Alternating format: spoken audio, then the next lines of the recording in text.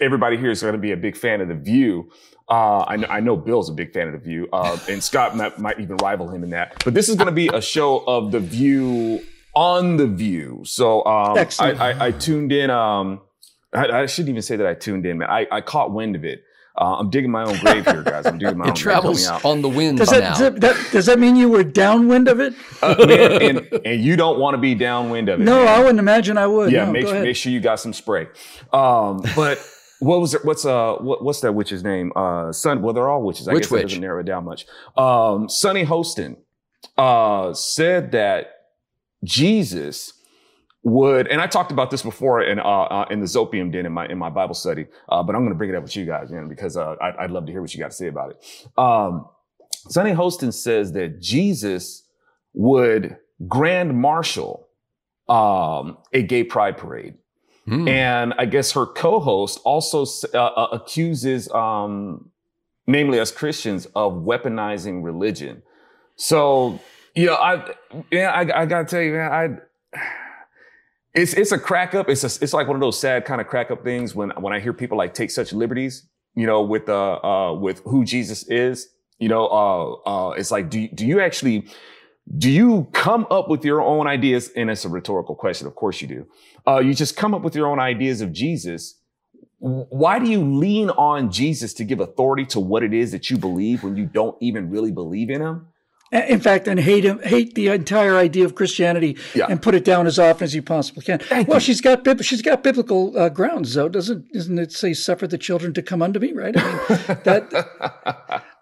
Yeah, no, but I think she read that wrong. But okay, so look, there's a word that you don't hear very often anymore. You often hear the word profanity, but you don't often hear the word profane. And when you see like those drag queens, just strolling down the aisles of some really together church, and snapping their fingers over their heads and, doing the whole thing in church, it's like, that's profane. And it's not even profane because they're trans. It's profane because it's profane. If that had been a straight woman doing that, it'd still be profane. There's no respect and fundamental mutual respect is what makes a society function. In a perfect world, you can respect people who you completely disagree with. You can respect people who you're actively opposing, politically. But this kind of thing, Zoe and I did a virtue signal about these two women that were talking about how badly they wanted to do a live stream of this woman getting an abortion. It's like, it's profane. Everybody knows it's wrong. You can feel it in the atoms in your body that there's something wrong here. And they don't have that awareness. Absolutely. And the thing is, not only does the Lord say, in his commandments, don't take my name in vain. He also says repeatedly, do not profane my name. So don't be dragging my name to assume to give authority or some sort of validity of the sins that you want to do. Sometimes people think that taking God's name in vain is just saying, God, dang it. It's like, don't take the Lord's name in vain. It's like, actually, no, it's more than that. It's drawing on his name to justify sinning against other people or sinning against him, so that's what these women are doing. And, and to say that he would be the grand marshal at a gay pride parade, it's like, did you hear what happened to Sodom? They had a lot of gay pride parades at Sodom and Gomorrah too.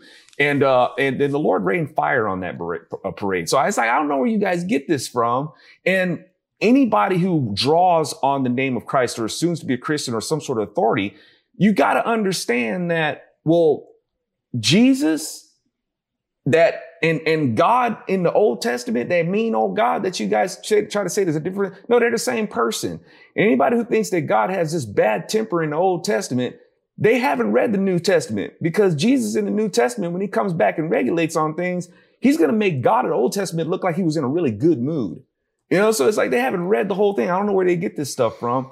But Scott, I mean, what do you think? Why do they draw on people like Jesus to give validity to their argument when they try to say that all these religions and stuff are the same and it's all talking about the same God? But why do they zero in on Jesus rather than, Allah or his messenger Muhammad or Buddha or anything like that, or Vishnu, or why Jesus? Well, it's a talk show and they're trying to be provocative. And so how can you be the most provocative? You've got to find somebody. There's a saying when you're trying to create a movement around something, that one of the effective ways to create a movement is to help people to throw rocks at their enemies.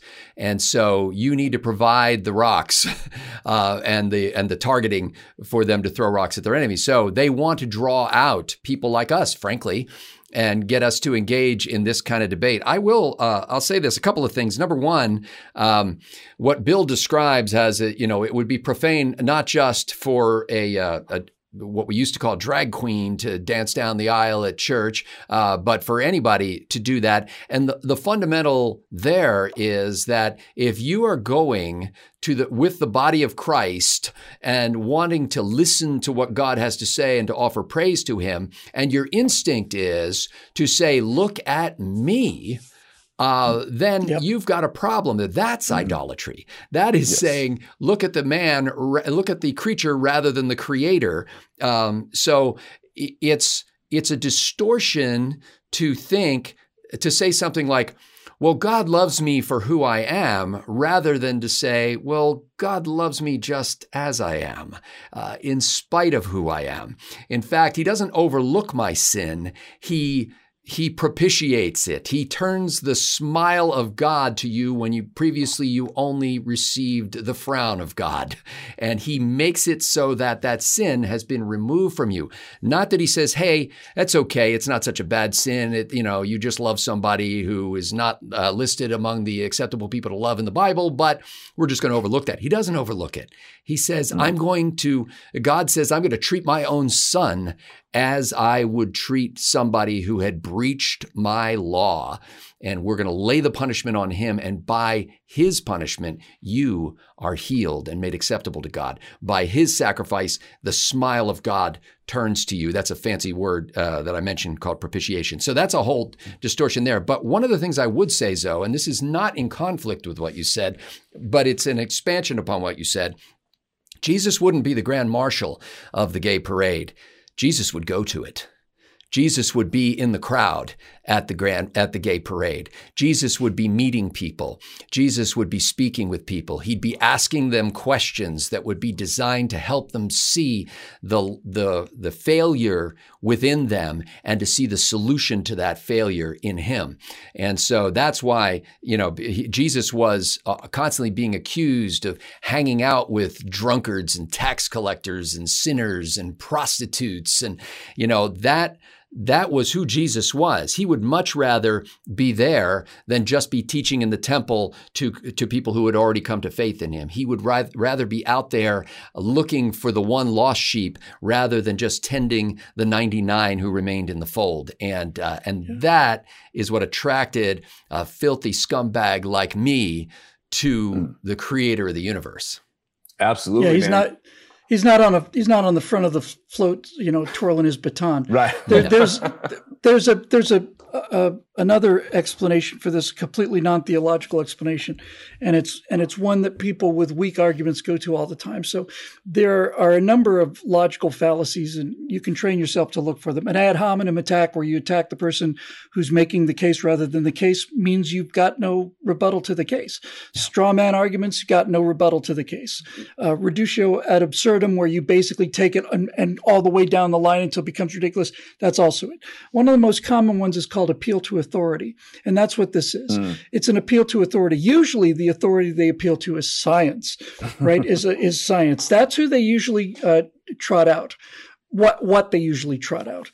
Well, science says, and so therefore I'm right. And first of all, they don't understand what science is. Secondly, they don't understand the science. And third, they're not right. But this is essentially an appeal to authority. And what it's basically doing, Scott's right about it being a provocation, no question. And it's good for shock value, and that's what these harpies subsist on. But nevertheless, it is trying to say that the people that oppose them, their own leader, would be on their side, not on your side. Yeah. Therefore, you've got no ground to stand on. They should go. Man. So they should say, If Jesus existed, he would be the Grand Marshal. Yeah, well, I would go for that. And I think people, they take a lot of liberties, with this all accepting, hippie Jesus who would be a Grand Marshal at a gay pride parade. Because they do like to lean on the verse of, well, didn't Jesus, sit with prostitutes and drunkards and didn't they come to his table? It's like, yeah, but they always leave out the part where Jesus called them sick.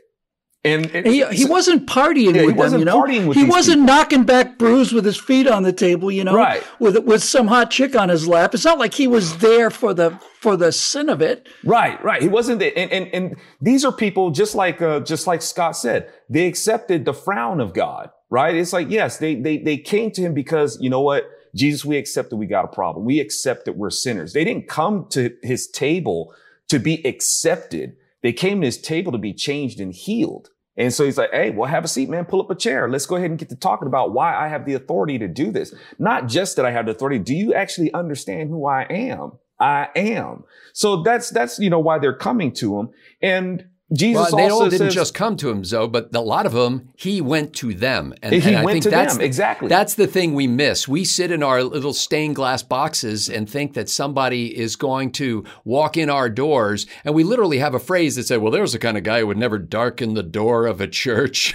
Like, we're the people who want those people to come to church. And we think that our outreach is to maybe occasionally drop a leaflet somewhere or casually invite somebody to church, when Jesus was going to the party where the people who were known to be sinners by the pagan culture, he was going to them and he was asking them questions. And when he said, to the woman who was caught in the very act of adultery, after he first chased away all the hypocrites by saying, hey, which one of you is without sin? Then he says to her, go and sin no more. And he gives her the power to do so. Yes. There's, one of the things that these people seem to have in common, when I say these people, I mean like the progressives, is that they seem to be really unhappy people. First of all, their philosophy they can never achieve their philosophy, right? If they ever got what they consider to be complete racial and economic justice, they'd be out of a job. Yeah. So they're attracted to that philosophy because of that victimhood thing. But I've never heard the term used before you guys use it, the frown of God, I think that's what it is. I think these are people who feel like, to whatever degree they were at one time religious, they feel like God has frowned upon them. And so, now it's time to get even. When I was doing a sketch comedy show in Florida back in 95, 96, it was a weird show, but it was a lot of fun.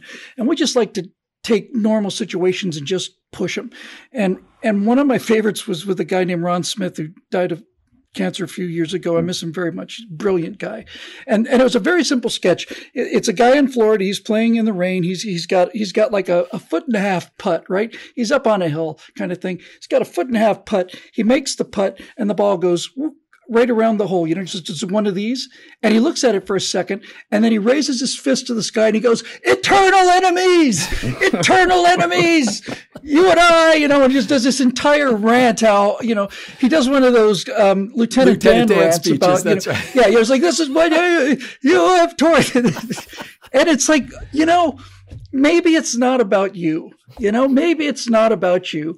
And maybe you just missed the putt. And maybe there's a reason beyond missing the putt that you missed the putt. So I've always liked that kind of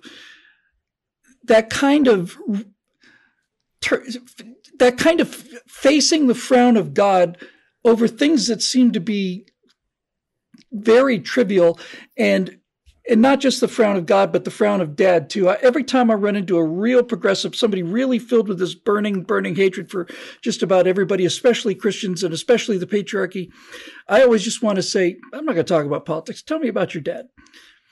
That's all I want to say. And usually that will give you a big clue.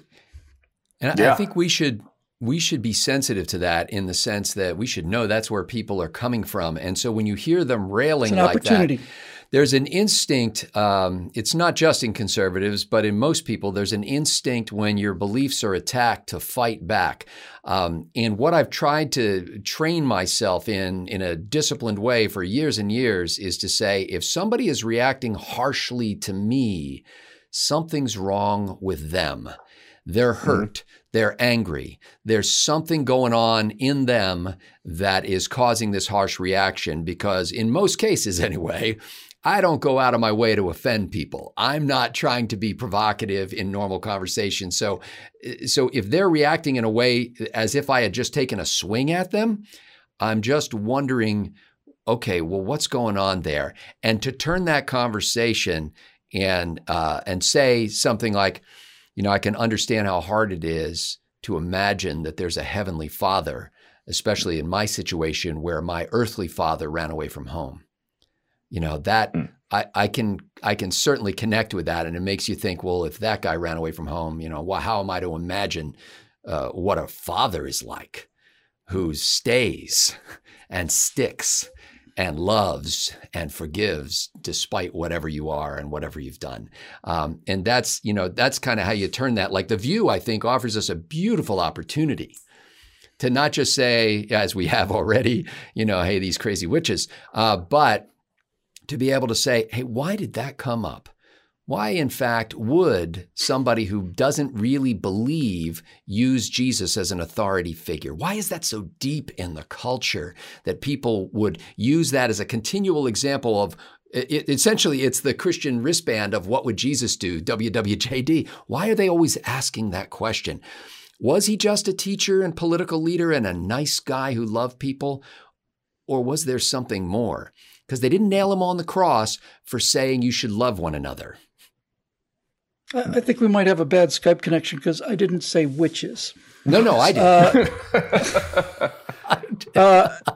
You're saying there was a different letter at the beginning of that word? No, it just sounded. It's just it's just a sound like kind of thing. Yeah. And I had a wonderful point too, and I just blew it. That'll come to me in the third episode. The key is that it was a wonderful. Oh, no, I remember. When you see these Karen meltdowns, right? We all know what we're talking about when we see a Karen meltdown, right? Screaming at the top of their lungs, and then somebody, the police come in and they start shrieking that they're being raped, this kind of thing. That person never has a good day. No. You can just tell, right? Whatever happened at the Quiznos or wherever they happen to be, right? Whatever happened there was enough to push them into, this acting out. But those people never have a good day. It's basically going to what you were saying, Scott. They're very troubled people, and they're right there the whole time. And just a tiny little thing puts them over the top. And that is that's a tough thing to cure. Well, and it's also tough for us to dial back our outrage at them. Oh yeah, because I just want a rocket launcher. Because see these people. What Zoe said earlier is true. Like, if Jesus were standing there, he would say, Karen is sick. You don't get mad at sick people. You try to heal them, Can I just slap her once? Can I just once? It's like that episode of Airplane. Can we just get in a line and just... Karen needs help. And if you react to a sick person, if you walk into a hospital and you say, hey, man, I just heard, what are you doing here in the hospital bed? And your friend said, oh, I've got pancreatic cancer. And you said, you frickin' Nazi, you loser, you're ruining this country. If you attack that person, then you're sick. Yeah, indeed. And and the Lord's approach to it is just like, look, okay, I'm letting you know in the kindest way that I can that you're sick. And I need you to go and report to these people and let them know, say, hey, I got the truth for you. Do you want it or not? And Jesus like, look, if they don't want it, dust off your sandals, ease on down the road. I will deal with them later. And you don't want to deal with Jesus later. Take his kindness now. It's like, look, man, I got a prescription for you. Do you want it? Now, at that point, if a person is, they got a drinking issue or a drug habit or something like that, yes, they are sick. And if you end up in the hospital once, twice, at some point you'd be like, hey, dude, you're being an idiot. It's like, it's time to take the niceties off and let you know, dude, I'm here with some tough love for you now. You're an idiot. Knock it off. That shake the dust off your sandals instruction is what Jesus said to his immediate followers during his days on earth. However, you see how Paul interpreted it? I'll dust the the dust off my sandals. I'll shake the dust off my sandals. After they drag me out of town and stone me and leave me for dead, then I'll go, hey, maybe I should move on. So that Jesus wasn't saying, hey, don't make a good effort at this. If somebody immediately rebuffs you, then get out of town. The way his followers interpreted that was, you do everything you can. You be all things to all people. You walk into the courtyard of pagan gods and start talking about the one true God until they drag you out of town and beat you with sticks and stones. Then you may want to go, hey, okay, maybe there's another town. and the 12-step programs that are intentionally non-religious in terms of name and names, those programs are effective for people who are in real pain. And the essential dynamic of the 12 steps is you have to believe in a higher power. You can define it any way you want to, because a lot of people are so angry at God, or they're so angry at everything that, I remember saying, well, a higher power, he said, do you believe waves coming in on the Pacific are more powerful than you are? I said, yeah. I said, well, use that for now. But basically what you have to do is you have to understand, you have to get yourself out of the center of the universe, right? And you cannot go through a 12-step program without this. You have to basically give it up, hand it over, and let somebody who's got more skill and power than you do handle it. And if you don't have that, and these women certainly don't seem to have that, then you become neurotic and you begin to think that everything that is bad happens because of something somebody else did or something that I didn't do to stop it. And now you're the center of the universe, and the narcissism, I think, is ultimately the main disease here. Indeed, man. And yeah, we want to be relentless in our pursuit, but the Lord also said, hey, don't cast your pearls before pigs. And if a person decides that they don't want to get it, we're supposed to be his army. We got a helmet, we got a breastplate, we got a sword of truth, and we're supposed to work together. So if this person isn't getting it from what I've told it, it's not incumbent on me to keep trying to press on this person. We're an army. So I come in with the first wave, and then they're going to be exposed to another wave and exposed to another wave. So it's like we should be shown that we're an army and a family, that this is the thing that they want. They want to be involved with this. Come in and make the compelling case. And like the Lord says, it's like, look, if they don't get it, it's not on you to just stay on them. It's almost like thinking that a person can go in and take on a whole thing on their own. It's like, we're supposed to be working as a team. So I'll come in with my message, and then somebody needs to follow through with that message to show that there's a sense of consistency. And I think a lot of times, even in a church, there's a lack of that. And a lot of people look to other things because they see a sense of kindness or family and some other things. But with the Christian church, they kind of have this bubble, And it's like, it's not the thing to be able to say, I can take and I can change this person on my own. There's supposed to be an army of us that they can see before them and be like, wow, man, I want to be a part of that. Well, and the way that so-called warfare, and I know the Bible uses the analogy of the full armor of God and things like that, but sometimes I think in current culture, as soon as you trot out that army thing, they go, oh, you on the right, you're always so militant. And so they need deeper context for understanding what that meant. But the actions of people, not only people who believe in Christ, but people who say they're conservatives or people who say they're Republicans, if your actions don't follow, and if the way you treat people doesn't match what you say you believe, these principles that of kindness and justice and truth, if you're not at home in your own ideas enough to be able to take the slings and arrows of outrageous fortune and people on The View, then that sends a signal to people. I mean, as militant as Jesus may have been, to his last breath, he was praying for the people who had nailed him to the cross. He was saying, Father, forgive them. They don't know what they're doing. And if you can go in with that attitude, that when some harpy, as Bill said, kicks you in the groin. I think I said shrieking harpy, but go on. If some shrieking harpy kicks you in the groin, if you can look at her and say, is your foot okay? Then you have basically said, look, what you do to me is not important. It's what's happening within you that's important. It's what how that plays out in the rest of your life. Are you really happy with where you're going? Has your current recipe for life been successful at making the kind of cake that you find delicious? Or do you find that you're constantly having to put new ingredients in it because it's still bitter? You've just made the strongest intellectual case for the divinity of Jesus I've ever heard, because if Joy Behar were to kick me between the legs, my first words would not be, "Is your foot okay?" That's not my first response. And you have to be a much better person than I am to be in that. Well, you have to be king of the universe, and you're not. Now let's not get ahead of ourselves. So the worst insult that Bill has ever endured. So any final thoughts on this, what I think was a terrific topic on relatively short notice? Oh man, just like what we were talking about, it's this taking Jesus and making an assumption about who, basically engraving an image of him, right? Which he says to not do. Yeah, that's right. It's you have people who are going to have, different perspectives on Jesus. And one of the things that you want to do to offset that is actually read his word. Read who he is. This is who I've always been. And even though you may have read it once, that's, life is a lifelong study. My word is life. You read it for the rest of your life. It's not one of those things, okay, I've read it and I'm done. No, you keep on reading it.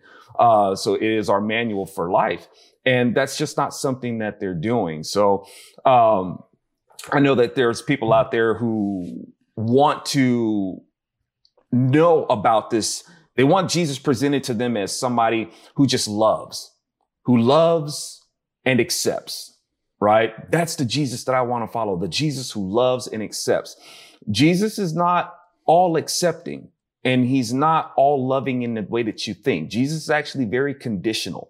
Right? There's a condition. You want my forgiveness? Well, you have to repent. There's a condition for that. Even when, people bring the woman to him to be stoned and he tells her, don't go sin anymore. Jesus doesn't it's not a point of just accepting this acceptance aspect of Jesus. Accepting Jesus is learning about who he is. And these people, they had an idea he made it to where these people had an idea of what to look for. Even with the woman that they brought to him, he kneels down and he starts writing with his finger. It's like, why did he zero in on that?